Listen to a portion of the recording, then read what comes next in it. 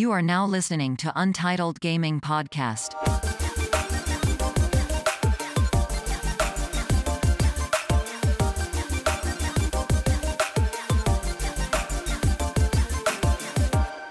สวัสดีครับ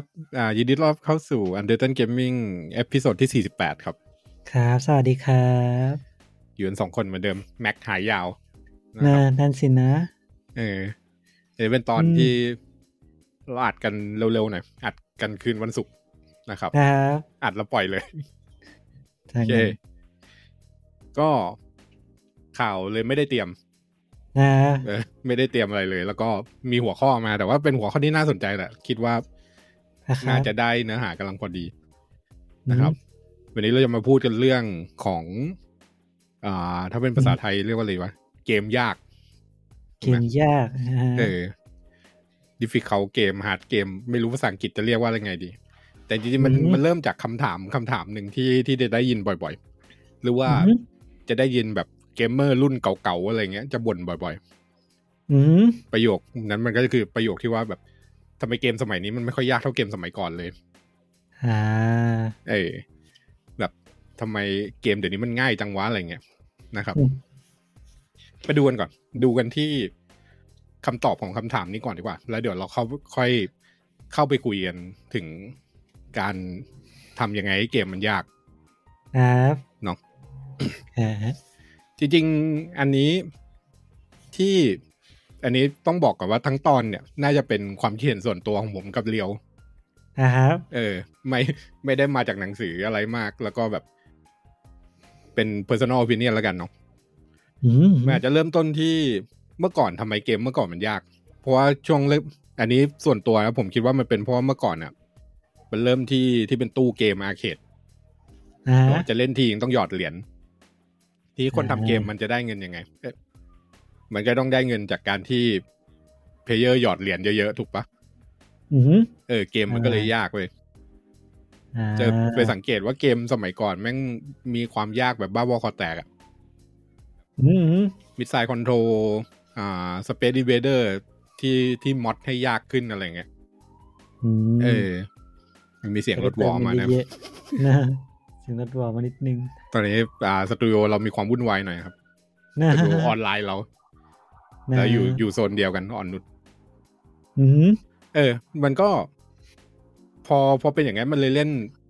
เน้นกินเหรียญเกมมันเลยต้องยากถูกไหมเพราะว่าถ้าเกมง่ายเนี่ยหยอดเหรียญเดียวแล้วเล่นได้นานเนี่ยก็ไม่มีใครซื้อไปตั้งไว้ที่ร้านอ่ะอันนั้นคือยุคอาร์เคด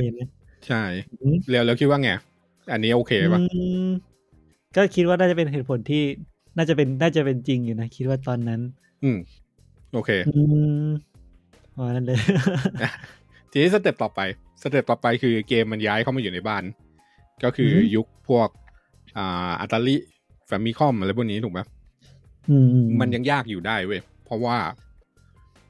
สมัยนั้นเกมมันมีน้อยต้องอยากให้คนเล่นนานๆซื้อมาแล้วเนี่ยต้องเล่นนานๆจริงๆคอนเทนต์มันอาจจะ4ชั่วโมงแต่ว่าเกมมันเล่นได้50ชั่วโมงก็โอเคอย่างเงี้ยมันต้องเล่นยากเพราะล็อกแมนเมื่อก่อนมันเลยยากหรือว่ามันเลยมีอะไรที่แบบไร้เหตุผลในเกมเยอะเช่นมาริโออย่างเงี้ยบางหลุมแม่งโดดลงไปได้บางหลุมโดดไม่ได้หรือล็อกแมนแบบตกเหวนี้ได้เป็นตกอีกเหวนึงมีของลับเลยเกมเมื่อก่อนเราคิดว่าอีกเหตุผลนึงที่ทำให้มันยากเพราะว่าตอนนั้นน่ะเราอาจจะยังไม่เข้าใจว่าคนเล่นเกมเพราะอะไรแบบจริงๆจังๆได้หรอมั้งไม่ค่อยได้แบบว่าใช้พวกหลักการจิตวิทยาเข้ามาใช้ในเกมเยอะตอนนั้นเลยคิดว่าพอเป็นเกมปุ๊บทำให้คนอยากเล่นดีก็มีแค่ challenge ความยากอย่างเดียวคือมันยังไม่ได้ถึงยุคในช่วงที่แบบว่าเกมสามารถมีพวก storytelling ได้มีเล่นกับเพื่อนได้มีทำโน่นทำนี่ได้จะเห็นว่าเกมยุคแรกจะไม่ค่อยมีเนื้อเรื่องมีแต่มีน้อยมากๆเลยตรงนี้เองคือว่าเทคโนโลยีการทำเกมมันยังอยู่ในฝรั่งเขาเรียก primitive ถูกปะก็คือยังมีความแบบดิบอยู่เกมแรกๆมันดิบคือเราทำอะไรไม่ได้มากเทคโนโลยีก็มีน้อยความแรงก็แบบใส่คอนเทนต์ได้ไม่เยอะอย่างเมื่อก่อนถ้าเป็นแบบอย่าง Poppy Disk นี่ก็ใส่ได้แค่กี่เมกเอง10-20 เมกใช่ไหมถ้าจะใส่แบบเฮ้ยเกมนี้เราจะเล่นเนื้อเรื่องเกมนี้จะเล่นกับเพื่อนแม่งใส่ไม่ได้อีกทีไม่พอก็ใส่แค่ความยากนี่แหละเพราะงั้น ความสนุกที่ได้จากการท้าทายเนี่ยมันเลยเป็นอะไรที่ทำได้ด้วยเทคโนโลยียุคนั้นใช่ประมาณนั้นนะทีนี้เหตุผลต่อมาอันนี้จะเป็นเหตุผลที่ใช้ตอบว่าทำไมเกมสมัยนี้มันง่ายกว่าสมัยก่อนใช่ไหมเกมสมัยนี้เนี่ยเวลาทำเกมนึงเนี่ยมันใช้ทุนเยอะทิปเปิลเออย่างเงี้ยใช้คนเป็นร้อยเลยถูกไหมพอใช้ทุนเยอะมันก็ต้องหาทางให้คืนทุนได้เยอะแล้วมันก็จะมีความเชื่ออยู่ว่าเกมยากขายยากเกมง่ายขายง่ายซึ่งเอาจริงๆก็คือประมาณว่าถ้าทำเกมยากๆอ่ะคนมันก็เล่นน้อยคนก็ซื้อเกมน้อยมันก็คืนทุนยากมันก็เลยกลายเป็นว่าเกมบางเกมมันเลยทำให้ง่ายลงเพื่อให้โหมันมีรถซิ่งต่อโอเค ไม่แน่ใจเดี๋ยวพอตัดแล้วอาจจะหายไปหรือเปล่าถ้ายังได้ยินอยู่ก็ขอโทษด้วยนะครับทีนี้เกมมันเลยทำให้เกมบางเกมมันง่ายขึ้นแต่ว่าจริงๆตรงนี้เนี่ยมันกลับกันหน่อยหนึ่งคือมันก็ไม่ใช่ประโยคนี้มันก็ไม่ได้จริงทั้งหมดอย่างเงี้ยเกมยากขายยากเกมง่ายขายง่ายจริงๆแล้วต้องพูดว่าเกมที่เข้าถึงง่ายอ่ะขายง่ายแล้วเกมที่เข้าถึงยากอ่ะขายยากใช่ซึ่งมันก็จะปกติก็คือถ้าเกมยากอ่ะมันก็จะเข้าถึงยากตามไปด้วยโดยส่วนใหญ่ถูกไหมแต่ว่าบางเกมเนี่ยมันยากแต่มันเข้าถึงง่ายก็มีซึ่งไอ้พวกนั้นก็จะเป็นเกมที่ดังไปเลยเช่น Dark Souls อย่างเงี้ยDark Souls นี่จริงๆเข้าถึงง่ายนะเว้ยเข้าถึงง่ายเล่นง่ายเล่นง่ายแหละแต่ท้าทายคือมันไม่ได้เกมไหนเข้าถึงยากเกมที่เข้าถึงยากอ่ะผมมีตัวอย่างให้อันหนึ่งเกมอะไรฮะ Street Fighter อย่างเงี้ยStreet Fighter จริงๆก็ใช่พวกเกมไฟติ้งเวลาจะต่อยอ่ะนึกออกปะเล่นยากต้องกดปุ่มคอมโบซึ่งถ้าเพิ่งเริ่มเล่นเนี่ยมันจะจำปุ่มไม่ได้ถูกไหมคือมันไปยากตรงนั้นมันเลยเป็นเข้าถึงยากเพราะว่าถึงตรงนี้เราอยากจะปล่อยพลังออกไปอย่างเงี้ยปล่อยไม่ได้เพราะกูกดปุ่มไม่ถูกอันนี้จะเข้าถึงยากกว่าหรือไม่ก็อีกประเภทหนึ่งก็พวกเกม strategy ไปเกมวางแผนก็คือด้วยความเยอะด้วยความหลากหลายของมันบางทีก็เลยทำให้รู้สึกว่าคนเข้าไปเล่นแล้วรู้สึกว่าไม่ค่อยสนุกเพราะว่ามันต้องทำนู่นทำนี่เยอะแล้วเราไปแข่งกับคนอื่นที่เขาเล่นเป็นกว่าก็พวกสกิลมันจะห่างกันเยอะแล้วเนี่ยทำให้เขารู้สึกไม่ดีกว่าอะไรพวกนี้อย่างเช่นพวก StarCraft เมื่อก่อน Warcraft เมื่อก่อนอะไรพวกเนี้ยเดี๋ยวว่ายุคนี้ก็พวกเกม strategy ก็จะหายไปเยอะเพราะว่าคือมันเป็นเกมที่จะทำให้มันซิมเพิลแล้วมันสนุกได้เข้าถึงได้ยากอยู่ในจังหวะเริ่มต้นใช่เดี๋ยวอันนี้เราค่อยไปพูดในประเด็นหัวข้อเดี๋ยวเรามีแยกหัวข้อไปแต่ว่าอันนี้ไปก่อนทีนี้เกมที่ยากอยู่สมัยนี้มันก็เราก็จะเห็นว่ามันไปอยู่ที่อินดี้ไปเพราะว่าอินดี้เนี่ยมันทุนมันไม่ได้เยอะคือบางเกมจริงๆแล้วถ้าไปนับจริงๆทุนมันอาจจะเยอะแต่ว่ามันคนทำมันไม่ได้นับว่าเป็นทุนคือแบบมันนั่งทำเกมอยู่คนเดียว3 ปีอย่างเงี้ยโดยที่บางคนมันก็ไม่ได้คิดคอร์สไอ้การนั่งอยู่คนเดียว3 ปีของมันมันทำแค่อยากทำอะไรเงี้ยเพราะฉะนั้นเกมอินดี้บางเกมมันเลยไม่สนเรื่องนี้เว้ยว่าจะขายได้เยอะไม่เยอะอินดี้ยากๆก็อย่างอะไรโฮโลไนท์เดดเซลก็ใช่ไอ้นั่นน่ะไอ้บัตบอยนะไม่บัตบอยไอ้ 2D เกม 2D ที่เป็นเลือดไถว่าหนังชื่ออะไรนะอันนั้นซูเปอร์มิดบอยซูเปอร์มิดบอยนะฮะFTL โหมดยากอย่างเงี้ยมีเซเลียสอีกคือส่วนใหญ่อินดี้จะยากไม่ยากด้วยเกมเพลย์ก็ยากด้วยการเข้าใจเราคิดว่ามันคอนเซปต์มันจะคล้ายกับเกมสมัยก่อนตรงที่คือในเมื่อเราสู้ด้วยคุณภาพไม่ได้เราสู้ด้วยแมคานิกสู้ด้วยลูกเล่นเอาตรงนี้คือเราไม่มีคือพอเป็นอินดี้ปุ๊บเราไม่มีทุนพอที่แบบจะแต่งเนื้อเรื่องที่เป็น A ทำฉากสวยๆตกแต่งใหญ่ทำโอเพนเวิลด์ไม่ได้แล้วเราก็ต้องขายได้อย่างอื่นที่เราดีกว่าแล้วเราสามารถลงเสียงได้เยอะกว่าอะไรพวกเนี้ยโอเคเนี่ยอันนี้ก็คือสถานการณ์ปัจจุบันก็เลยอยากจะบอกว่าจริงๆแล้วเกมมันไม่ได้ง่าย ไม่ได้ง่ายขึ้นหรอกแต่เกมมันเข้าถึงได้ง่ายขึ้นแล้วก็ย้อนกลับตัวเกมมันง่ายขึ้นแหละแต่ว่าก็ไม่ได้ง่ายขึ้นขนาดนั้นมันมีเหตุผลของมันที่มันง่ายขึ้นแล้วก็เกมง่ายมันไม่ได้แปลว่ามันไม่ดี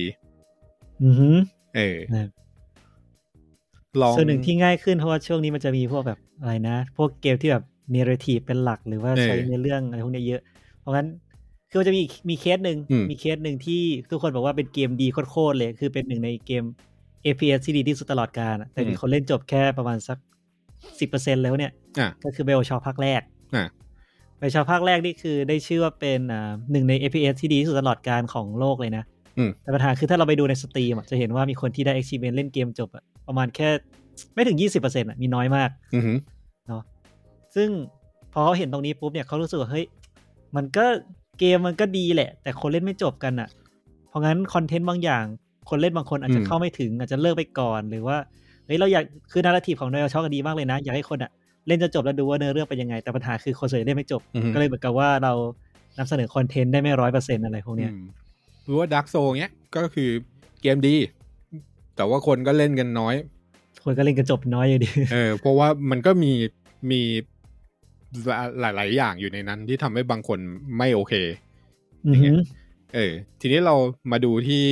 หัวข้อที่ผมแยกไว้ดีกว่าเกมยากเนี่ยมันแยกออกได้เป็น2ประเภทในความคิดผมมันคือใช้ภาษาอังกฤษแล้วกันนะมันคือ challenging game กับ punishing game ความยากของมันเนี่ยคือยากแบบแรกคือยากแบบท้าทายครับแล้วก็ยากแบบหลังเนี่ยคือยากแบบยังไงดีวะ punishing ไร้เหตุผลยากแบบซาดิสยากแบบคือเราเสียเปรียบ disadvantage เยอะคือมันไร้เหตุผลกับเราเยอะอะไรเงี้ยถ้าให้เทียบก็เช่นเกมประเภทว่าไฟเบมก็ได้ไฟเบมเนี่ยชัดไฟเบมคือ punishing game คือเราเล่นไปแล้วใช่ปะด่านนึงพอใกล้จะจบฉากเนี่ยจู่ๆมีศัตรูที่ไหนไม่รู้โผล่มาแบบแรนดอมในฉากแล้วก็วิ่งเข้ามาตีตัวละครเราคิดที่เข้าทีเดียวตายนะครับแล้วเกมตัวละครมันตายแบบเพอร์มาเดทคือไร้เหตุผลคือเราไม่รู้เลยไม่มีอะไรบอกเรามาก่อนด้วยซ้ำว่าไอตัวศัตรูตัวเนี้ยจู่ๆจะโผล่มาตรงนี้แล้วก็มันจะตีคิดที่เข้าตายเนี่ยอันนี้คือ punishing game ในความคิดผม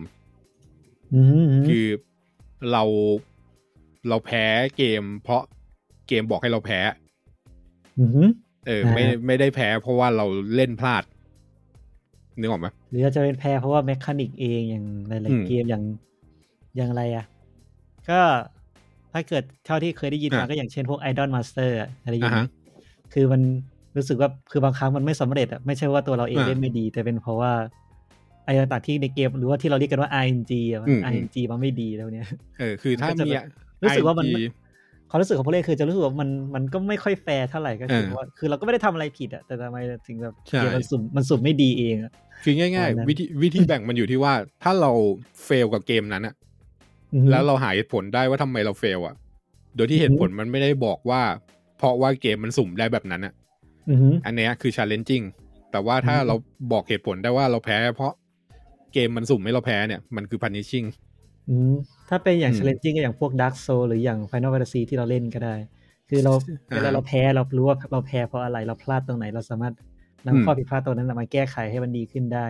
แต่ punishing นี่คือต่อให้รู้เราก็ทำอะไรไม่ได้ดีใช่สมมุติว่าก็คือเหมือนถ้าเอาไฟของ Final 14ก็ใช่ปะมัน challenging เพราะว่าเรารู้ว่าเดี๋ยวต่อไปบอสจะทำอะไรแล้วเรารู้ว่าถ้าเราทำแบบนี้หรือว่าไปทำแบบนู้นแล้วเราจะผ่านแมคานิกนั้นแต่ถ้าบอสเรารู้ว่าโอเคบอสกำลังจะใช้ท่านี้แล้วเราต้องมาลุ้นว่าถ้าเราทำแบบนี้แล้วบอสสุ่มออกมาได้เป็นสีแดงเนี่ยเราจะรอดอันเนี้ยมันจะเป็น punishing ล่ะนึกถึงของวาวสักตัวปะที่มันจะสุ่มสีสลามถ้าจะไม่ผิดจำไม่ได้เหมือนกันนะไม่เป็นไรครับคือวาวจะมีทั้ง challenging แล้วก็ punishing อย่างเช่นบางไฟคืออย่างที่เราตอนที่เราก่อนที่เราจะเลิกมันจะมีไฟหนึ่งที่มันรีควายว่าต้องมีเลนกี่คนเพราะงั้นถ้าเกิดว่าตอนแรกเราตั้งตี้มาเป็นอย่าง สมมติต้องการเลน3คนตีไกล3คนแล้วตอนนั้นมันมีตีไกลแค่คนเดียวหรือ2คนอย่างเงี้ยคือพอถึงห้องนั้นปุ๊บเราต้องเปลี่ยนคนทันทีเพราะไม่มีทางผ่านได้เลยแล้วเนี่ยอันนี้ก็ถือว่าเป็นกึ่ง punishing ในตัวด้วยเนี่ยนะทีนี้มาดูว่าทำยังไงให้เกมมันยังเป็น challenging อยู่ถูกไหมข้อแรกคือกฎของเกมเนี่ยมันต้องนิ่งคือกฎในเกมเนี่ยมันต้องไม่โดนบิดอ่ะนึกถึงเมื่อกี้ก็ได้ที่พูดก็คือไอเหวในล็อกแมนหรือมาริโออ่ะกฎโดยทั่วไปอ่ะคือตกเหวตายถูกป่ะอย่าไปบิดมันว่าเหวนี้โดดลงไปได้มีของลับอย่างเงี้ย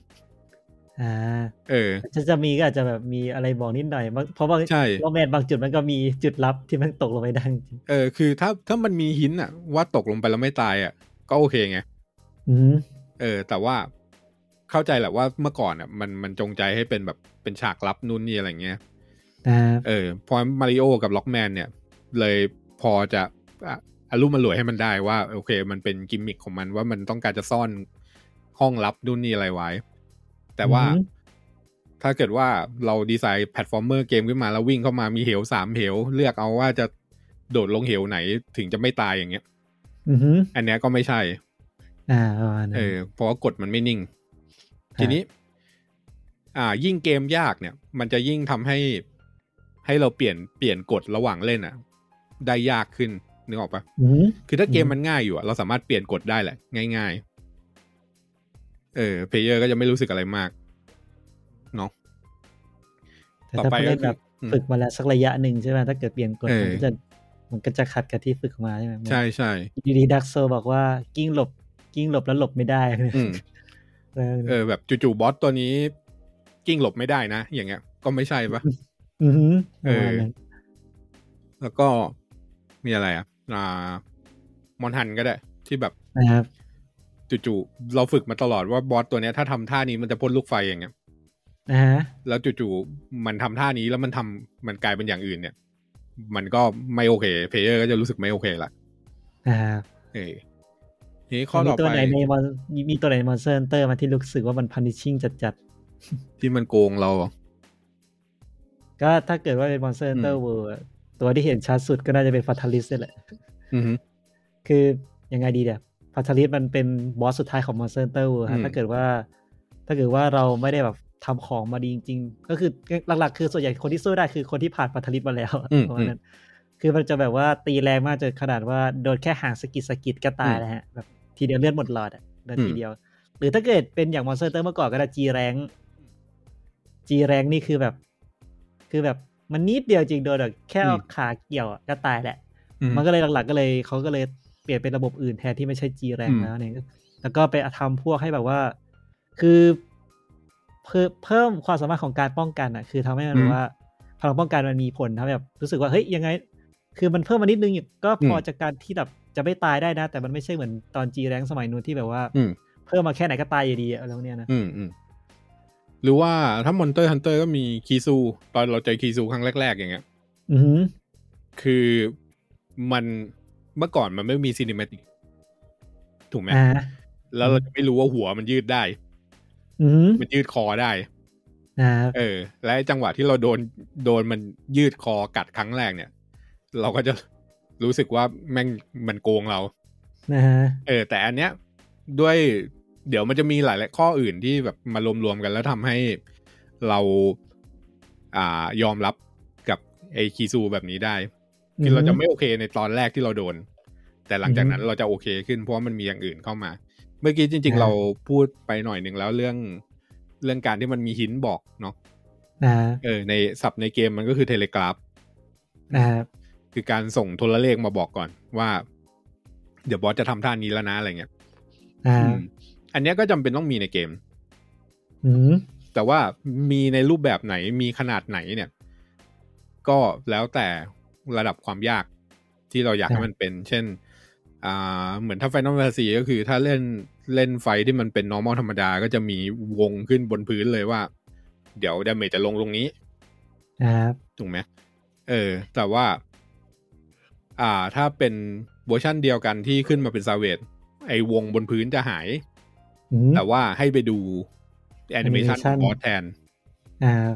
ซึ่ง ไอตอนเล่นโหมดง่ายอ่ะบอสมันก็เล่นแอนิเมชันแล้วก็มีวงขึ้นมาบอกอันเนี้ยรู้สึกว่าโอเคกับการสเกลเลเวลของมันการเอาเทเลกราฟออกไประดับหนึ่งอะไรเงี้ยซึ่งมันก็ยากขึ้นแต่ก็ยังไม่ถึงขั้นว่าต้องเดาใช่ถ้าเกิดว่าบอสไม่เล่นแอนิเมชันเลยแล้วจู่ๆมัน AOE ลงอ่ะอันเนี้ยเราจะรู้สึกว่ามันโกงก็คือมันขาดเทเลกราฟไปเราไม่รู้ว่ามันจะทำอะไรจู่ๆมันก็ระเบิดอะไรเงี้ยเพราะงั้นก็ถ้าจะทำให้ยากอ่ะมันก็ต้องเราก็ต้องคิดเรื่องการเทเลกราฟหน่อยหนึ่งด้วยว่าทำยังไงเนาะแล้วก็ต่อไปก็คือควรจะมีวิธีการเล่นที่เพียงพอกับความยากคือถ้าเกมมันยากเราต้องเล่นแบบนี้อย่างเดียวเท่านั้นเนี่ยถึงจะผ่านได้เนี่ยมันจะเป็น punishing มากกว่า challenge เช่นเรายังวนอยู่กับ Final 14ก็คือ Ultimate ระดับยากสุดของเกมถูกปะUltimate เนี่ยจะมีความยากมีความ punishing สูงที่สุดก็คือทุกอย่างต้องเป๊ะถึงจะผ่านแมคานิกได้อย่างเงี้ยมันจะไม่รู้ว่าจริงๆมันก็ไม่ได้ punishing ขนาดนั้นเอาเป็นว่าถ้าเกิดว่าจู่ๆมีบอสไฟท์บอสหนึ่งที่มีวิธีผ่านแบบเดียวstrategy เดียวแบบเนี้ยมันก็เกมมันก็จะเป็น punishing หน่อยหนึ่งละว่าแบบเพลเยอร์เขาไม่มีทางเลือกไม่มีแบบว่าแบบไฟนี้ต้องใช้แทงค์เป็นพาลาดินเท่านั้นต้องมีบาท1มีเลดเมกอะไรอย่างเงี้ยมันปรับอะไรไม่ได้เนี่ยมันก็จะไม่ใช่เกมที่ยากแล้วท้าทายจะเป็นยากแบบยากเฉยๆเนาะมีอะไรกันมีจุดที่รีสตาร์ทหลังจากพลาดอันนี้ก็อีกส่วนหนึ่งก็คือถ้าพลาดแล้วต้องไปเล่นใหม่1ชั่วโมงเนี่ยเพื่อที่จะมาถึงจุดที่เราพลาดเนี่ยก็ไม่เวิร์กจริงๆหมดนี้เป็น common sense เนาะถ้าคุณผู้ฟังก็น่าจะแบบก็ common sense แหละแต่ว่าเอาจริงๆเวลาเกมดีไซเนอร์มันดีไซน์เนี่ยบางทีมันก็ลืมอย่างถ้าตอนที่เราเล่นของรถไนท์ก็มีบางจุดเหมือนกันนะอย่างจะมีบอสตัวนึงที่ค่อนข้างยากเนี่ยในการที่จะเดินไปหามันก็ยากแล้วนะเวลาตายปุ๊บต้องแบบเริ่มใหม่เนี่ยก็ต้องแบบไปเดินมาไกลใหม่อีกแล้วก็มาเจอมันก่อนจะมาเจอมาอีกรอบนึงก็ผ่านนู่นผ่านนี่มาสักพักเหมือนกันก็มันก็รู้สึกว่าตัวนั้นเนี่ยมันทำให้คนเล่นรู้สึกว่าไม่ค่อยโอเคเหมือนกันเหมือนอินดี้เกมบางเกมที่มันยากอะแต่ว่าเวลาตายปุ๊บมันเกิดเลยมันไม่ถามว่าจะคอนติเนียไหมแล้วด่านมันสั้นๆอ่ะก็จะเหมือนเคสอันนี้ได้ล็อกแมนมันจะมีห้องก่อนบอสใช่ไหมคือเวลาตายผู้เล่นก็จะเกิดที่ห้องก่อนเกิดล็อกแมนมันจะเป็นชาเลนจ์กับพันิชนิดนึงก็คือมันจะมีแค่2ไลท์ไงก็คือถ้าเกิดว่าผู้เล่นตายเยอะๆก็ถือว่าเป็นพันิชไปเลยแต่ถ้าเกิดว่าก็มีแบบ second chance ให้ลองใหม่ครั้งนึงหรือ2ครั้งอะไรแบบนี้ก็คือจะมาเกิดที่หน้าห้องบอสเลยไม่ต้องไปสู้กับในฉากใหม่นี่หรือว่าอะไรบอสไฟที่แบบถ้าตายแล้วต้องไปลุยดันเจี้ยนใหม่ฆ่ามอน100ตัวใหม่เพื่อที่จะไปเจอบอสแล้วพลาดอย่างเงี้ยมันก็ไม่สนุกถ้าตายแล้วมาโผล่หน้าห้องบอสเลยก็โอเคนะครับอันนี้ก็จะเป็นเกี่ยวกับจุดสตาร์ทที่จะทำให้เกมมันท้าทายแทนที่จะเป็นเกมยากแบบโง่ๆเนาะคือมันไม่เชิงหรอกมันจะถ้าเราทำอันนี้ดีอ่ะมันก็จะมีที่ให้เราใส่ความpunishing เข้าไปได้มากขึ้นในเกมเพราะว่าเพลเยอร์ไม่ได้ไปทรมานกับอะไรที่มันไม่ยากอ่ะนานเกินเนาะแล้วก็เดี๋ยวอันนี้ความซับซ้อนเดี๋ยวค่อยไปคุยแล้วกันแต่ว่าอันนี้จะมีคนบอกไว้อยู่ว่าในฐานะที่เป็นเกมดีไซเนอร์อะไรเงี้ยเป้าหมายของเราเนี่ยมันไม่ใช่การที่จะเอาชนะผู้เล่นเป้าหมายของเกมดีไซเนอร์เนี่ยก็คือการที่ทำยังไงช่วยให้เพลเยอร์เนี่ยอยากที่จะเอาชนะความท้าทายนั้นนะของเกมเราอ่ะข้ามไปได้ซึ่งแปลว่าถ้าเกมเราไม่ได้ท้าทายอ่ะเพลเยอร์ก็จะไม่อยากที่จะเล่นมัน ครับหรือว่าถ้าท้าทายเกินเพลเยอร์ก็ไม่อยากเล่นเหมือนกันเป้าหมายของดีไซเนอร์ไม่ใช่เอาชนะเพลเยอร์ในทุกๆเกมเลยในทุกรูปแบบเลยเหมือน Tabletop RPG ก็เหมือนกันถูกไหมเราต้องอยากให้เขาเล่นแล้วก็อีกอย่างนึงก็คือเวลาที่เพลเยอร์เฟลเวลาเล่นแล้วแพ้หรือพลาดอะไรเงี้ยเราอยากจะให้เพลเยอร์เนี่ยรู้สึกว่าเขาสามารถพัฒนาตรงไหนได้อย่างเงี้ยไม่ได้ให้เขารู้สึกว่าเขาแพ้เพราะว่าเกมแม่งเหี้ยอะไรเงี้ยอันนี้ก็คือที่เขาพูดกันนี่แนะนำกันมานะครับทีนี้พอพูดถึงความยากมันก็จะมีอีก2อย่างที่เกี่ยวข้องกับที่ทำให้เกมยากเนาะก็คือ depth กับ complexity คือความลึกของเกมกับความซับซ้อนของเกมจริงๆต้องบอกว่าความลึกกับความซับซ้อนอาจจะไม่ค่อยนึกไม่ค่อยออกเท่าไหร่ถ้าเกิดว่าคนที่ไม่เคยทำหรือว่าสร้างเกมเนาะความลึกก็คือการที่เรามีแอคชั่นอย่างนึงแต่มันทำได้หลายๆอย่างอย่างเช่นเซลดาก็ได้เซลดาหยิบดาบขึ้นมาตีมอนได้เอาดาบไปฟันหญ้าได้เอาดาบไปผลักหินได้อันนี้คือเดฟคือแอคชั่นเดียวสามารถทำได้หลายอย่างขึ้นอยู่กับสถานการณ์ส่วน complexity คือสมมติเป็นเซลดาเหมือนกันแต่ว่าเวลาจะตัดหญ้าต้องใช้เคียวเวลาจะตีมอนต้องใช้ดาบเวลาจะทุบหินต้องใช้ค้อนแล้วเนี่ยอันนี้ก็คือมันจะคือมีเพิ่มความเขาเรียกว่าความซับซ้อนขึ้นมาคือต้องใช้ของให้ถูกแบบนี้นี่คือความซับซ้อนเนี่ยไม่ได้ทำให้เกมลึกขึ้นอันนี้จะเป็นกับดักอันนึงในเวลาออกแบบเกมโดยให้เกมลึกเนี่ยทำไงใส่ของเข้าไปเยอะอะไรเงี้ยไม่ใช่ส่วนใหญ่วิธีการง่ายที่สุดก็คือเราก็เหมือนจะใส่เมคานิกเข้าไปเรื่อยๆใช่ไหมแต่ถ้าเกิดว่ายิ่งใส่เข้าไปเรื่อยๆมันเกมมันก็จะยิ่งคอมเพล็กซ์ขึ้นเรื่อยๆใช่ไหมผู้เล่นอาจจะแบบต้องเรียนรู้แบบเป็น100อย่างเลยแต่ว่าสุดท้ายแล้วพวกของชิ้นต่างๆที่เราเรียนรู้มามันใช้ได้แค่อย่างละนิดอย่างละหน่อยแล้วเนี่ยผู้เล่นก็จะรู้สึกว่าเรียนไปทำไมได้ทำได้แค่นี้เองทั้งเกมแล้วเนี่ยแต่ในขณะที่ถ้าเกิดว่าเราเรียนรู้เดฟอย่างเช่นเกมอย่าง Dark Souls ก็ได้ Dark Souls มีแอคชั่นให้ทำได้ไม่กี่อย่างเองแต่ถ้าเกิดว่าเราฝึกอย่างชำนาญแล้วก็รู้จังหวะรู้เวลาเนี่ยเราสามารถเขาเรียกว่าoptimize ก็คือใช้ท่าทางต่างๆแอคชั่นต่างๆให้มันมีประสิทธิภาพมากขึ้นแล้วก็ใช้ประโยชน์ได้มากขึ้นแล้วเนี่ยแล้วก็ก่อนที่จะลงตรงนั้นอีกมันก็จะมีหลุมพรางอีกอย่างหนึ่งที่เวลาออกแบบเกมให้ยากเนี่ยจะตกกันก็คือเกมมันท้าทายด้วยความลึกของเกมหรือเกมมันท้าทายด้วย execution คือเกมมันเล่นยากเกมมันยากเพราะเล่นยากหรือเกมมันเล่นยากเพราะมันลึกเอา Street Fighter อีกก็ได้ถ้าอย่างเกมที่ยากเพราะว่าความยากของเกมอาจจะเป็นพวกเรื่อง timing แล้วเนี่ยอย่างเช่นถ้าบอลใช้ท่านี้เราจะมี time frame ในการหลบแค่นี้หรือว่าถ้าเกิดบอลใช้ท่านี้เราต้องทำอย่างนี้เท่านั้นถึงจะสามารถเคาน์เตอร์มาได้อันเนี้ยเป็นความยากแบบคือมันจะยากแบบว่า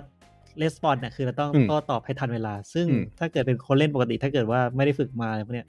มันก็อาจจะแบบใช้เวลากว่าจะฝึกตรงนั้นได้ตรงนี้เนาะหรือว่าก็ Street Fighter ก็เหมือนกันมันยากเพราะว่าแม่งต้องกดปุ่มคอมโบนะครับตอนนี้แฟน Street Fighter น่าจะด่าผมแล้วขณะเดียวกันก็ต้องดูฝั่งตรงข้ามด้วยฝั่งตรงข้ามใช้ท่าอะไรมาใช่ไหมแล้วก็ต้องรีสปอนส์ให้ทันคือทันกับที่เขากดมาอันนี้ยก Street Fighter มาไม่ได้แปลว่า Street Fighter ทำไม่ดีนะคือ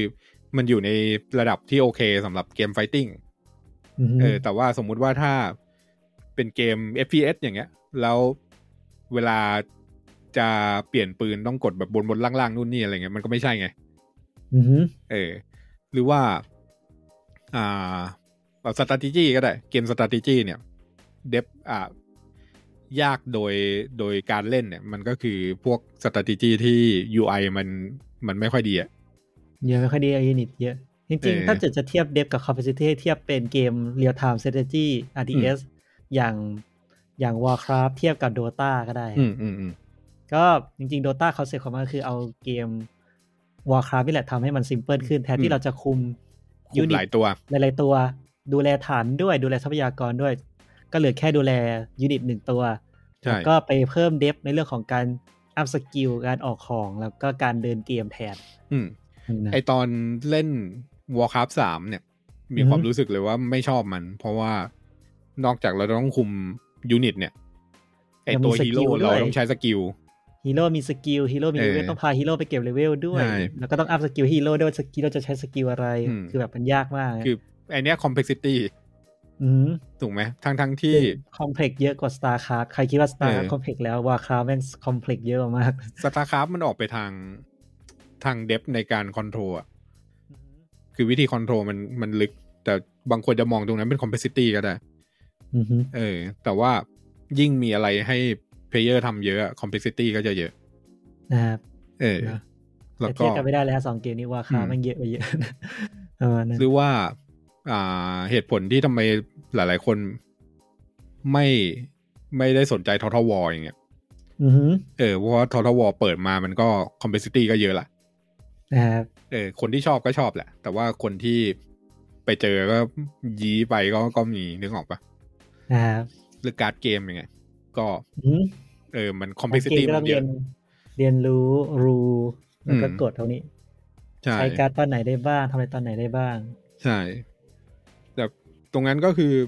จริงๆมันก็เท่าๆอะระหว่าง depth กับ complexity ถูกปะครับหรือว่าเอาง่ายๆที่เราเห็นชัดก็ Civilization 5 กับ Civilization 6ถ้าแก๊งเราที่เล่นกันมาทุกคนตอนนี้ทุกคนยังชอบ Civilization 5 อยู่ Civilization 5 มัน simple แต่มันไปได้เรื่อยๆส่วน Civilization 6เนี่ยมันเยอะมีอะไรให้ทำเต็มไปหมดเรื่องมีเรื่องการเมืองมีเรื่องอะไรพวกนี้ด้วยใช่ไหมใช่เอาแค่การวิจัยเนี่ย Civilization 5 เนี่ยวิจัยแค่วิทยาศาสตร์แต่ Civilization 6 เนี่ยวิจัยวิทยาศาสตร์กับ culture อันนี้ก็ยากแหละแค่นี้ก็เห็นแล้วว่ามันเยอะขึ้น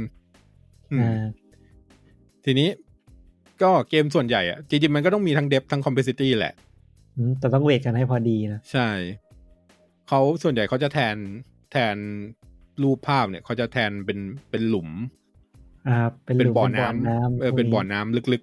ๆแต่ว่าปากบ่อน้ำไม่กว้างก็ถ้าเกิดว่าเป็นตัวอย่างที่เราเคยยกตัวอย่างไปก็คือต่อบ่อน้ำที่ขนาดสักประมาณ2ตัวคนเลยพวกเนี้ยก็ถ้าเกิดว่าเป็นเดฟใช่ไหมมันจะไม่กว้างแต่ว่ากว่าที่เราจะลงไปถึงข้างล่างได้อย่างที่ถ้าเกิดว่าใครไม่รู้นะเวลาเราดำน้ำยิ่งเราดำลึกเท่าไหร่มันจะยิ่งยากขึ้นเรื่อยๆแล้วมันจะเริ่มรู้สึกว่าเราเนี่ยต้องฝึกตัวเองมากขึ้นถึงจะสามารถดำลงไปลึกได้อีกมันก็คือเดฟก็คือน้ำลึกคือตอนแรกเราจะดำไปได้สัก1 เมตร 2 เมตรแต่พอเราฝึกไปได้เรื่อยๆคือทำอย่างเดิมนี่แหละคือไม่ได้ทำอย่างอื่นเพิ่มเลยนะเราจะเริ่มดำขึ้นไปลึกเป็น10 เมตรจนในที่สุดก็สามารถถึงก้นข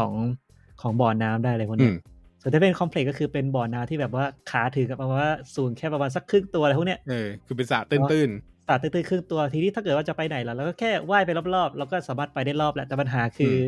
ในจุดที่เราต้องใช้อย่างเช่นเราบอกว่าจะหาเหรียญเราก็มันหายากด้วยความที่มันกว้างอ่ะเราก็เลยเหมือนกันว่าตกลงแล้วไอ้เหรียญเนี่ยมันอยู่ตรงไหนก็คือเหมือนกับเปรียบเสมือนว่าเราจะทำภารกิจนี้สำเร็จอ่ะเราต้องใช้ความสามารถอะไรวะที่ทำให้สามารถทำให้มันสำเร็จได้อะไรพวกเนี้ยอันนี้ดีส่วนถ้าเป็นบ่อลึกก็รู้ว่าเหรียญนะอยู่ก้นบ่อใช่แต่แค่เราต้องฝึกว่าไปยังไงถึงเหรียญได้ดีทีนี้อีกอันนึงที่จะช่วยเรื่องนี้ก็คือติวตอเรียลใช่ไหมติวตอเรียลเนี่ยไม่ควรจะยังไงวิธีการทำติวตอเรียลที่ดีอ่ะไม่ควรจะดั้มทุกอย่างไว้ตอนแรกมันควรจะค่อยๆมาทีละนิดยิ่งเกมคอมเพล็กซ์เยอะเนี่ยยิ่งต้องกระจายติวตอเรียลให้ดีเนาะจริงๆถ้าเป็นเกมยุคนี้ติวตอเรียลส่วนใหญ่คือจะแทรกมากับเกมเพลย์นี่แหละแต่ค่อยๆมาเรื่อยๆอย่างเช่นเกมอย่างอะไรดีอ่ะ Persona ก็ได้ Persona เนี่ยจะค่อยๆมาทีละอย่างจะจบเกมแล้วติวตอเรียลยังมีอยู่อย่าง Xenoblade ก็มีเหมือนกัน Xenoblade นี่คือ Chapter 9จะจบเกมแล้วก็ยังมีอยู่บางจุดนะแต่ว่าสิ่งที่มันเพิ่มเข้ามาเรื่อยๆมันต้องมีความหมายกับเกมเพลย์อันนี้ส่วนตัวนะเรียวอาจจะมองขัดกันแต่รู้สึกในความรู้สึกรู้สึกว่า Persona เวลามันเพิ่มฟีเจอร์ใหม่เข้ามามัน impact กับเกมเพลย์ณจุดนั้นมากกว่า Xenoblade นึกออกปะเหมือน Xenoblade เล่นไปสักพักปุ๊บตรงนี้มีมินิเกมเพื่ออัปเกรดตัวละครตัวนึงอย่างเงี้ยก็แบบอัพไปทำไมแบบจู่ๆกูต้องไปเล่นตู้เกมอย่างเงี้ยนึกออกปะแต่ว่าเหมือนถ้า Persona ก็แบบ ตรงนี้เรามีแปลงผักให้ปลูกแล้วแล้วไปผักที่ปลูกเนี่ยแล้วก็เอาไปทำเป็นยาเพิ่ม SP ได้อะไรเงี้ยนั่นคือแบบจังหวะการเพิ่มอย่างเงี้ยมันไม่ใช่ว่าเพิ่มอยู่ดีๆก็เพิ่มคือเพิ่มเข้าไปมันเพิ่ม complexity แหละแต่ว่าความหนาแน่นของ complexity มันอยู่ที่ตรงนั้นด้วยตอนนี้ไม่รู้ใครเราน่าจะเริ่มมึนๆกันเองแล้วด้วยโอเคครับถ้าติวตอเรียลใช้ตัวหนังสืออธิบายได้น้อยๆยิ่งดีก็ให้ผู้เล่นได้ออกแอคชั่นเองส่วนใหญ่ติวตอเรียลอย่างถ้าเป็นโปเกมอนก็เนี่ยเอาไปตีโปเกมอนเองนะเอาไปจับโยนบอลใส่โปเกมอนเพื่อจับโปเกมอนตัวแรกเองเลยอะไรพวกนี้หรือว่าแบบ Call of Duty อย่างเงี้ยที่เปิดมาแล้วแบบอยู่ในสนามฝึกให้ฝึกยิงอะไรเงี้ยจริงๆโปเกมอนนี่ก็เป็นตัวอย่างเดฟที่ดีนะเกมแม่งเล่นโคตรง่ายเลยเปิดมามันจะเหมือนเดิมเลยเป็นคนลึกแต่เดฟเป็นคนลึกประมาณนั้นมันจะแบบไปหยิบกระเป๋าในห้องมาให้หน่อยอะไรเงี้ยก็โปเกมอนนี่คือคนจะเล่นแบบแค่แบบจับโปเกมอนมาสู้กันมันก็ได้แต่ถ้าเกิดว่าคนจะเล่นแบบจริงๆจังแม่งก็คือแบบเดฟมหาศาลต้องเรียนรู้หลายอย่างมากถึงจะเทรนโปเกมอนแล้วเก่งอะไรพวกเนี้ย complexity มันมีอยู่แต่มันซ่อนอยู่ไม่ได้เห็นแบบชัดๆถูกป่ะแต่ว่ามันก็ไม่ได้ซับซ้อนมากเพราะว่า complexity ของโปเกมอนคือเด็ก 5-6 ขวบไปเล่นได้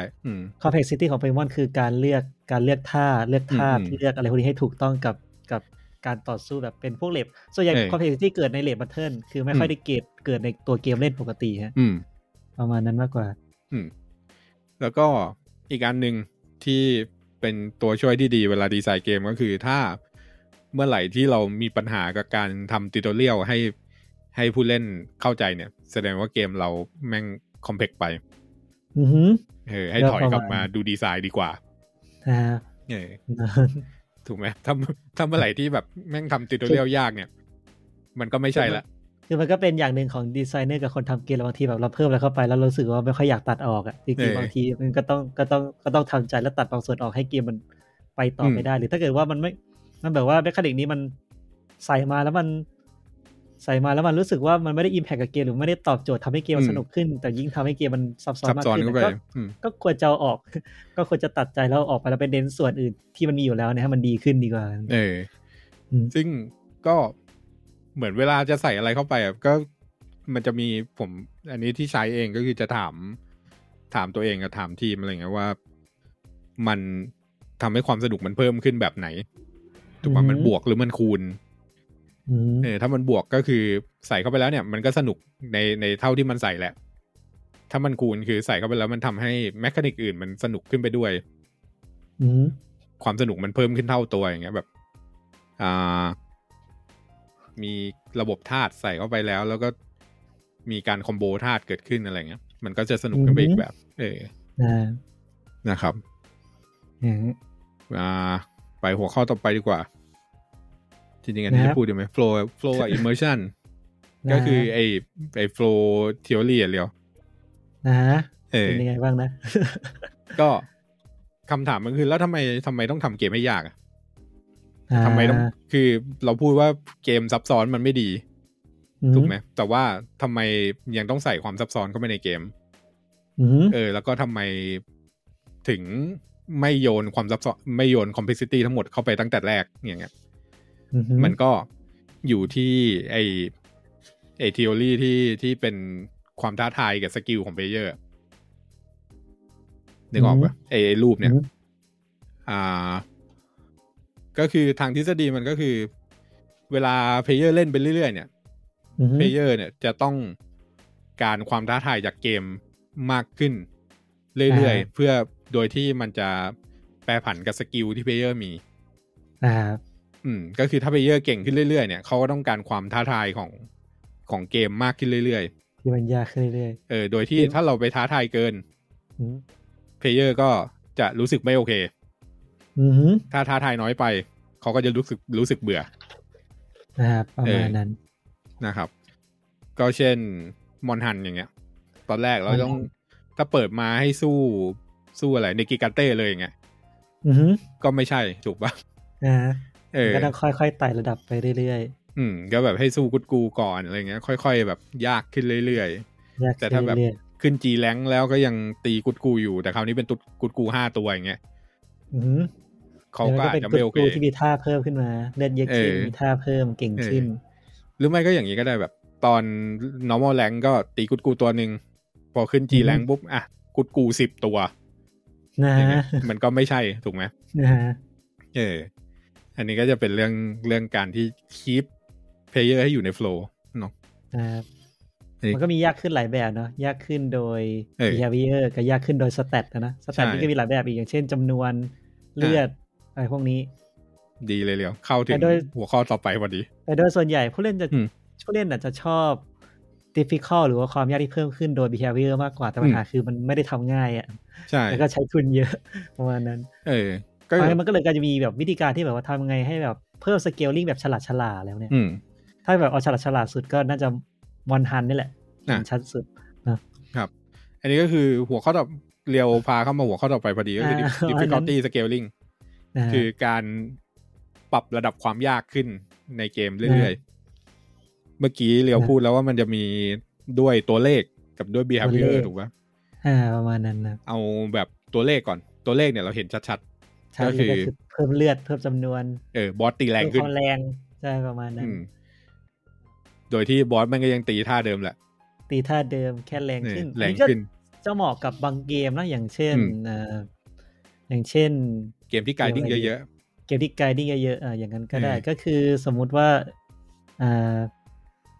จริงๆก็เป็นเกมที่แบบเราไกดิ้งเพื่อจะได้ไปไกลขึ้นก็ได้เป็นเอ็นเลทแล้วเนี่ยคือมันก็จะยากขึ้นตามจำนวนใช่เหมือนไอ้นี่ก็ได้คุกกี้รันก็ได้คือตอนแรกมันก็จะน้อยๆใช่ไหมแต่พอไปเรื่อยๆมันก็จะเริ่มมีอุปสรรคเยอะขึ้นเรื่อยๆนี่คือเป็น difficult scaling ใช้ number คือใช้เลขอุปสรรคมากขึ้นของแต่ในขณะเดียวกันของก็มากขึ้นด้วยนะของที่ช่วยก็มากขึ้นด้วยก็คือเพิ่มขึ้นทุกอย่างเพื่อมาสมดุลกันมิวสิกเกมก็ได้มิวสิกเกมเนี่ยก็ได้สเกลด้วย number ก็คือตัวโน้ตเยอะขึ้นนะครับหรือว่าผ่านเอาเอ็กไซน์ผ่านเอาเอ็กไซน์เนี่ยเห็นชัดก็คือยากขึ้นได้เลือดเยอะขึ้นเลือดเยอะขึ้นใช่หรือว่าไอ้นี่ก็แรงขึ้นไอ้นี่ชัดก็คือตัว resistance คือในเกมผ่านเอาเอ็กไซน์มันจะมีเรื่องการกันธาตุการกันธาตุอยู่แล้วตอนแรกก็คือตัวเราเดี๋ยวจะป้องกันธาตุได้ในระดับหนึ่งก็คือการประมาณ0เท่านี้ก็คือไฟเข้ามา0ก็ไม่โดนแรงขึ้นแต่ถ้าต่อไปเราไปเรื่อยๆเนี่ยมันจะเริ่มแบบตอนแรกก็เป็น-30จนสุดท้ายตอนเอ็นเกมคือจะ-60ก็คือใช่ก็คือเราจะเน้นแค่ดาเมจอย่างเดียวไม่ได้ละคือเราต้องทำให้ไอ้เนี่ยมันเป็น0หรือว่าเป็น resistance max ให้ได้ก่อนไม่งั้นเนี่ยเราจะโดนแบบบ่แปะตายด้วยท่าดีก็คือถ้า difficult scale ด้วย stat เนี่ยมันจะแก้ปัญหาการสเกลด้วยการไปหาของที่ stat ดีขึ้นมาใส่ประมาณนั้นอันนี้ทำได้แต่อย่าไปทำเยอะคือมันทำง่ายแก้ง่ายแต่มันไม่ได้ทำให้รู้สึกว่ามันมีอะไรใหม่ประมาณนั้นให้นึกถึงไอ้นี่ก็ได้นะ Mythic Plus ของวาวเร็วเรทที่เรทยากขึ้นยังไงก็คือตัวเลขเยอะขึ้นแค่ตัวเลขเยอะขึ้นแต่บอสยังสู้เหมือนเดิมอย่างเงี้ยเนาะครับไปด่าวาวอีกทีนี้เนี่ยเอาให้สุดถ้างั้นก็คือมาดูเรทของไฟนอลใช่ไหมไฟนอลในไฟนอลจะเล่าให้ฟังแล้วเด็กของไฟนอลจะมี2อย่างเลยก็คือบอสตีแรงขึ้นด้วยแล้วก็มี behavior ที่มากขึ้นด้วยใช่จริงๆมอนสเตอร์ก็เป็นเหมือนกันบอสเองก็มี behavior เยอะขึ้นแล้วก็ตีแรงขึ้นคือมันก็ดูสมเหตุสมผล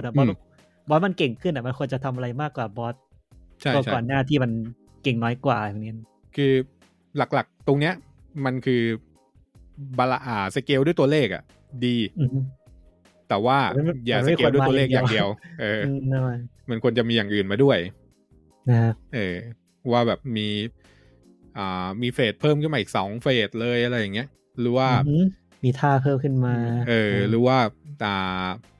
พอเข้าโหมดยากขึ้นเนี่ยเราตกเหวตายได้นะอะไรเงี้ยถ้าโหมดง่ายคือมีรั้วอยู่ไม่ให้ตกอะไรเงี้ยก็จะประมาณนี้จริงๆเรียวมีอะไรจะพูดอยู่บ้างเรื่องเกี่ยวกับเกมยากประเด็นอะไรเงี้ยบอกว่าไงดีล่ะ คือบางทีมันก็แบ่งยากเหมือนกันระหว่างเกมยากกับเกมง่ายนะบางทีคนเล่นมีเขาเรียกว่าอะไร มีประสบการณ์ที่ไม่เหมือนกันบางคนจะบอกว่าเกมนี้ง่าย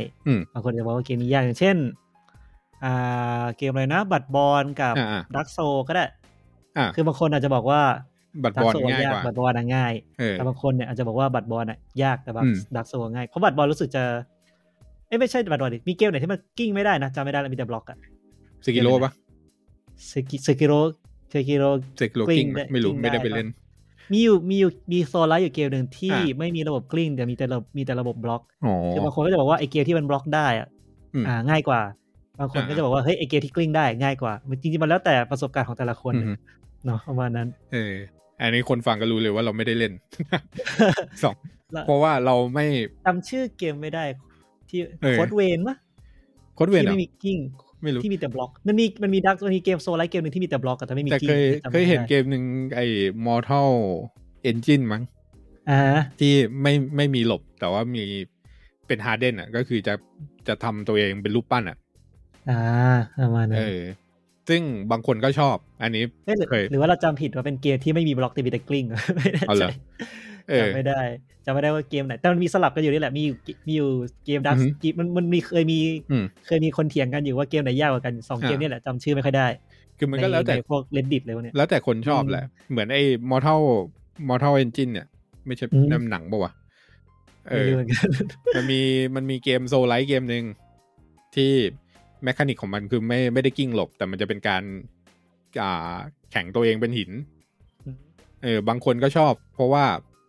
มันไม่ได้เสียแอนิเมชันการโจมตีนึกออกปะระหว่างที่เรากำลังฟาดดาบลงไปเนี่ยแล้วศัตรูฟาดกลับมาแล้วเราจะหลบมันเนี่ยเราก็จะแข่งตัวก็คือฟีดแอนิเมชันเราไว้เลยแต่ถ้าเป็นการกลิ้งเนี่ยมันก็คือไม่ได้ฟันเราก็จะกระโดดหลบไปพอเราปล่อยฟีดปุ๊บดาบก็จะไปต่ออะไรเงี้ยอันนี้ก็อยู่ที่ชอบแบบไหนแหละมันก็เป็นเหมือนเป็นลดเขาเรียกอะไร personalize ในแต่ละเกมว่าเกมนี้ทำแบบนี้เกมนึงทำแบบนั้นอะไรเงี้ยเวลาเล่นจะได้รู้สึกว่ามันไม่เหมือนกันเท่าไหร่เนาะทีนี้ถามเร็วนึกออกเลยเร็วเพิ่งนึกออกโอเคมาจริงๆแล้วมันมีอีกอันนึงที่อาจจะทำให้เกมยากโดยที่เราไม่ได้ตั้งใจก็คือ randomness คือ RNG แหละอย่างเช่นถ้าเราวางแผน RNG มาไม่ดีอย่างเช่นเกมอย่าง Cookie Run ก็ได้อย่าง Cookie Run ถ้าเกิดว่าใครไม่เคยสังเกตเขาจะ random เป็น pattern เขาไม่ได้ random เป็นชิ้นอย่างเกมนี้เราเห็นบ่อยเลยเวลาที่เด็กนักเรียนทำพวกเกม Elite Running เขาจะ random เป็นชิ้นใช่เขาจะ random เป็นชิ้นซึ่งมันจะมีบาง combination ที่เวลา random ออกมาแล้วเนี่ยแม่งหลบยากมากหรือหลบไม่ได้เลยอันนี้มันมีโอกาสเกิดขึ้นเพราะฉะนั้นถ้าเกมอย่าง Cookie Run เขาแก้ปัญหาในการ random เป็น pattern แล้วก็ช่วงระหว่าง pattern ต่อกันจะเป็นช่วงพักแน่นอนซึ่งไม่มีทางที่มี pattern ใดต่อกันแล้วเนี่ยมันจะทำให้ผู้เล่นเนี่ยไม่สามารถผ่านได้แม้ว่าจะเร็วขึ้นก็ตามพวกนี้แล้วก็ทุกครั้งที่เร็วขึ้นอย่าง Cookie Run มาเร็วขึ้นใช่ไหม pattern ที่เป็น pattern กลางช่วงพักมันจะยาวขึ้นเรื่อยๆด้วยแล้วก็มันอาจจะสุ่ม pattern ที่ง่ายขึ้นในตอนจังหวะที่มันเริ่มเร็วขึ้นแรกๆด้วยถูกไหมใช่ประมาณนั้นฮะมันจะมีเรื่องพวกนี้อยู่นะครับใช่มีอะไรถ้าเป็นพวก random ก็อย่างเช่น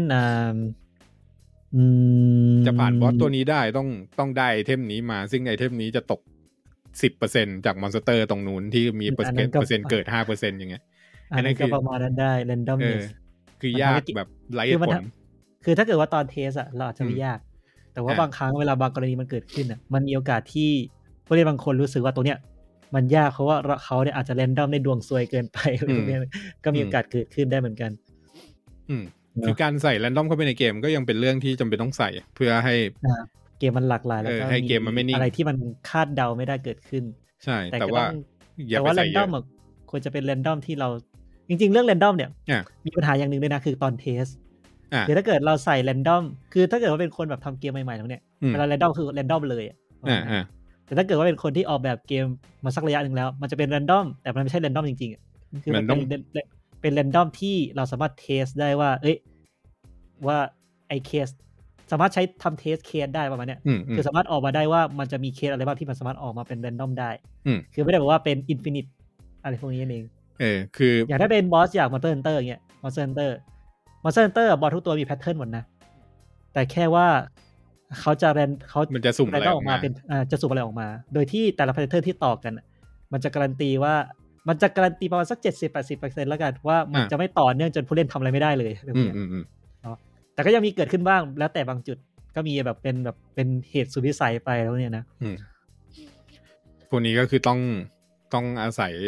ประสบการณ์แล้วก็ความเข้าใจของดีไซเนอร์แหละจริงๆถ้าใช้แนะนำคืออย่า full random อ่ะ full random คือมันนอกจากเทสยากแล้วเนี่ยยังอาจจะทำให้เกิดเหตุการณ์ที่คือต่อให้เราเป็นคนเทสสักเดือน2 เดือนอาจจะยังไม่เคยเจอเคสนี้เลยก็ได้เนี่ยมันจะเสี่ยงมากนอกจากทำให้เกมยากไปบางทีมันทำให้เกมง่ายไปด้วยซ้ำไปด้วยใช่ประมาณนั้นนะเพราะว่าเราปล่อยให้ทุกอย่างอยู่ในมือของ RNG ทั้งหมดอย่างเงี้ย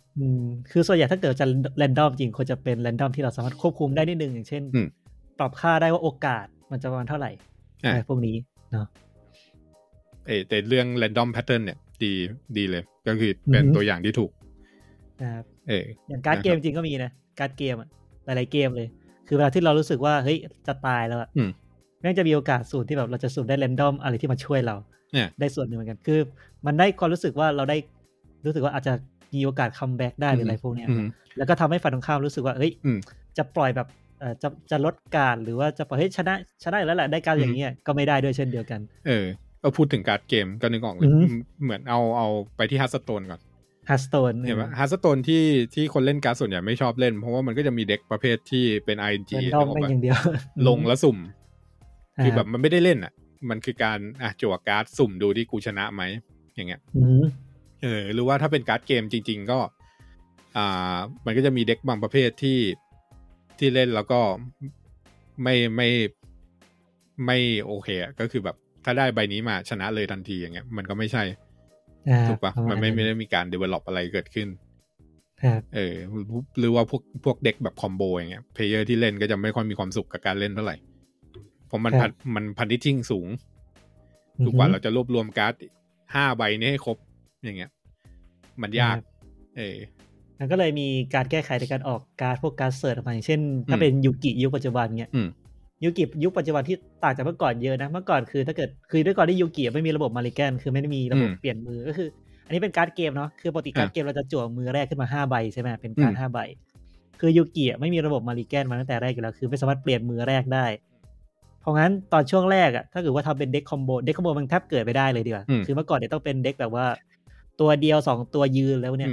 เนาะเด็กคอมโบเนี่ยทำเป็นคอมโบปุ๊บแล้วไม่ติดปุ๊บเนี่ยโอเคยอมแพ้ได้เลยก็ได้โ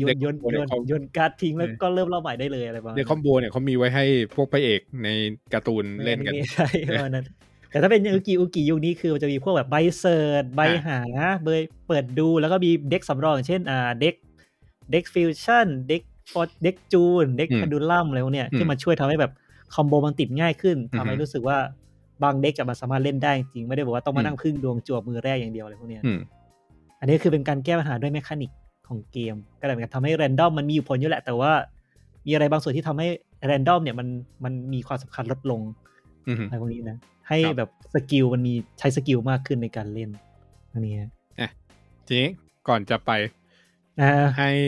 ยกตัวอย่างมาหน่อยดิเกมที่คิดว่าท้าทายที่สุดที่เกมที่ท้าทายที่สุดแล้วชอบท้าทายที่สุดแล้วชอบถ้าท้าทายที่สุดแล้วชอบตอนนี้เหรอมีป่ะไม่น่าไฟนอลละกันไม่น่าไฟนอลละกันถ้าท้าทายที่สุดแล้วชอบตอนนี้น่าเป็นพวกเกมผีฟาสต์โมโกดฮันเตอร์คอป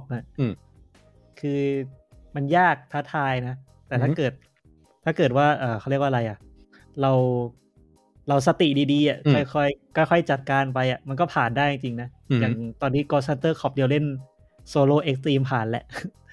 ก็ใช้เวลาอยู่เหมือนกันตายแล้วตายอีกแต่ในสุดก็สามารถเอาชนะจนผ่านได้แล้วมันไม่ได้เกมมันไม่ได้อันแฟร์เกินไปด้วยคือถ้าเกิดว่าเราวางแผนดีพอเราก็สามารถสู้ผีได้โดยที่ไม่ต้องกลัวตายพวกนี้ถ้าเป็นช่วงนี้นะช่วงนี้จะติด2 เกมนี้มากครับงั้นเอาช่วงนี้ด้วยดีกว่า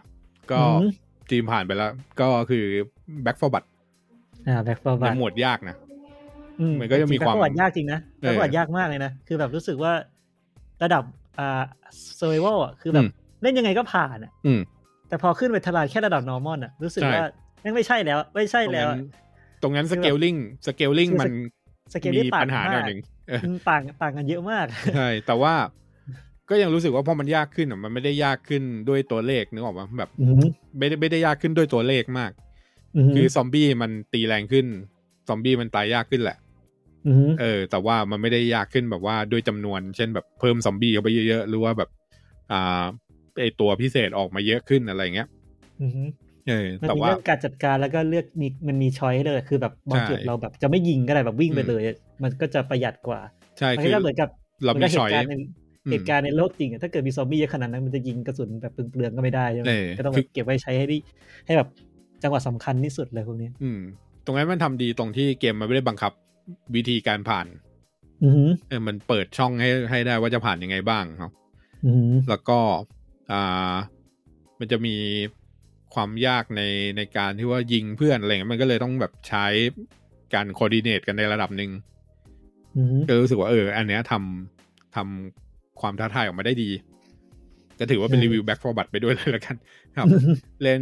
Open Beta มาก็รู้สึกว่าดีขึ้นดีกว่า Left 4 Dead ดีLeft 4 Dead เยอะเลยหลายๆอย่างดูดีกว่าเยอะมากแต่ถามว่า 1,500 เนี่ยคุ้มแล้วยังจริงๆ 1,500 ยังไม่ค่อยชัวร์เหมือนกันนะมันแพงเหมือนกันนะตอนนี้ในหัวเนี่ยคือ 1,600 เลยนะแพงมากเลยนะตอนนี้ในหัวคิดว่าถ้าสัก700เอานี่ถ้า700นี่คือคิดซื้อแบบไม่ต้องคิดเลยแต่ปัญหาคือ 1,690 เขาอาจจะคิดถึงเรื่องเซิร์ฟเวอร์ระยะยาวไปด้วยก็ได้นะคือคล้ายๆกับ Guild Wars ใช่คิดค่าเซอร์วิสระยะยาวไปด้วยเลยตรงเนี้ยให้คุ้มเพราะว่ามันก็เปิดยาวนะเพราะ Left 4 Dead มันก็ยังเปิดอยู่เพราะดูแล้วเนี่ยเขาน่าจะเปิดให้เล่นออนไลน์กันฟรีน่าจะไม่คิดตังค์เพราะงั้นเขาอาจจะคิดถึงเรื่องเซิร์ฟเวอร์ที่เขาต้องตั้งไว้เป็นระยะยาวไปเลยจนคิดว่าจนถึงช่วงที่คนเริ่มเลิกเล่นกันแล้วใช่ให้ยาวถึงตรงนั้นเขาคิดว่า 1,600 น่าจะคุ้มเขาที่สุดเขาเลยตั้งราคานี้มาคิดว่านะก็เดี๋ยวรอดูถ้ามีด่านเดียวก็ไม่ไหวเหมือนกันนะมีสัก 2-3 ด่านเนี่ยเดี๋ยวพอได้เรื่อง5ด่านเลยนะเท่าที่ดูแบบต้องมีด่านเยอะหน่อยแล้วก็อย่าลืมไปแก้บั๊กด่านสุดท้ายเลยนะด่านสุดท้ายในเบต้าล่าสุด Open Beta ฮะไม่มีซอมบี้เกิดโคตรบั๊กโคตรบั๊กแล้วก็อีกบั๊กนึงที่เกิดมาตั้งแต่เบต้ารอบแรกแล้วคือกระสุนปืนพกไม่รีโหลดตอนเริ่มฉากใหม่ไม่รู้เป็นอะไรเหมือนกันคือมันจะกลายเป็นกระสุน0 นัดแล้วก็ต้องรีโหลดใหม่ไม่รู้เหมือนกันว่าเกิดขึ้นจากอะไรเหมือนกันนะแต่พวกนี้ก็คือก็น่าเป็นห่วงเพราะว่านี่คือ Open Beta แล้วมันไม่รู้ว่ามันจะเบต้าอีกกี่รอบ Open Beta ไม่น่าจะมีบั๊กที่เห็นชัดขนาดนี้นะคือแบบบั๊กกระสุนนี่คือเห็นชัดมากแล้วซอมบี้ไม่เกิดนี่ก็ชัดเหมือนกันนะครับมันไม่น่ามีนะระดับ Open Beta เนาะอาจจะต้องไปดูกันยาวๆว่าเกิดอะไรขึ้นนั่นเองเลยรู้สึกว่า 1,600 เนี่ยแพงไปหน่อยในตอนนี้นะครับหรือว่าไม่อาจจะเป็นเพราะ Left 4 Dead ทำให้เรานี่ขึ้นก็ได้แต่ว่าย้อนกลับไปแหละย้อนกลับไปเหมือนที่เราพูดตอนต้นตอนนี้คือเกมเดี๋ยวนี้มันค่าพัฒนามันแพงขึ้นแล้วต้องทำให้เซฟขึ้นนิดหน่อยใช่การลงทุนทำมาได้คอนเทนต์เท่า Left 4 Dead ในตอนเนี้ยมันก็จะต้องลงทุนแพงกว่า Left 4 Dead แล้วล่ะครับโอเคก็น่าจะจบเป็นตอนสั้นๆแล้วกันมาคุยถึงเรื่องความยากของเกมเนาะก็คุณผู้ฟังมีเกมอะไรที่คิดว่าเนี่ยเข้าข่ายที่เราคุยกันแบบเนี้ยมีความรู้สึกว่าเกมนี้แหละยากแบบลึกหรือว่าเกมนี้ยากแบบที่ execution มันยากอะไรเงี้ยก็มาคุยกันได้ในยากแบบ timing time lane อะไรเนี่ยจริงๆ timing ก็ไม่สิเกม timing time lane นี่คือแบบนั่นคือแบบเป็นอะไรที่ต้องแบบหลายคนบอกว่าต้องเป็นพวกเหนือมนุษย์ถึงจะเล่นได้บางเกมนะเล่นแบบด่าน1 ชั่วโมงห้ามพลาดเลยอะไรเงี้ยถ้าพลาดต้องกลับไปเริ่มใหม่1 ชั่วโมงอย่างเงี้ยมันก็มีคนที่ enjoy แบบนั้นแต่ก็มันก็ยังไม่ใช่คนส่วนใหญ่เนาะครับก็จะมีคนที่เรียกตัวเองว่า speed runner นะเขาจะชอบเกมพวกนี้ได้ทำลายสถิติได้ทำอะไรพวกนี้เนาะครับโอเคนะครับก็มาคุยกันได้ทาง Twitter นะครับ @UTGpodcast หรือว่าจะติด #Untitled Gaming ก็ได้หรือว่า #Room508 ก็ได้นะครับมาคุยกันแล้วก็เดี๋ยวตอนหน้าคิดว่าอาจจะมาคุยกันเรื่อง NFT กันหน่อยเราต้องไปตามคุณบ๊อบกันบ้างกันไหมไม่รู้แล้วเหมือนกันว่าตอนนี้มันยังไงบ้างล่ะคุณบ๊อบช่วงนี้ป่วยนะครับป่วยมันไอบ่อยมันก็เลยไม่อยากจะมาแบบไอในรายการอะไรเงี้ยครับก็เดี๋ยวดู NFT ผมไม่แน่ใจว่าผมจะพูดได้ขนาดไหนนะครับหรือว่าจะมารีวิวกันคร่าวๆก็ได้ NFT คืออะไรสำหรับคนที่ไม่ได้สนใจ NFT ตรงนี้แล้วก็มันมีผลกระทบยังไงกับ เกมตอนนี้บ้างอย่างนี้นะครับนะครับแล้วเดี๋ยวเรามาเจอกันตอนหน้าอาจจะเป็นหัวข้ออื่นก็ได้นะถ้าสุดท้ายแล้วผมยอมแพ้ว่ายากว่ะอะไรเงี้ยนะครับโอเคนะครับสำหรับUntitled Gaming เอพิโซดที่48นี้ก็คงขอจบไว้เพียงเท่านี้แล้วกันนะครับครับมาพร้อมกับเสียงรถ โอเคสวัสดีครับสวัสดีครับ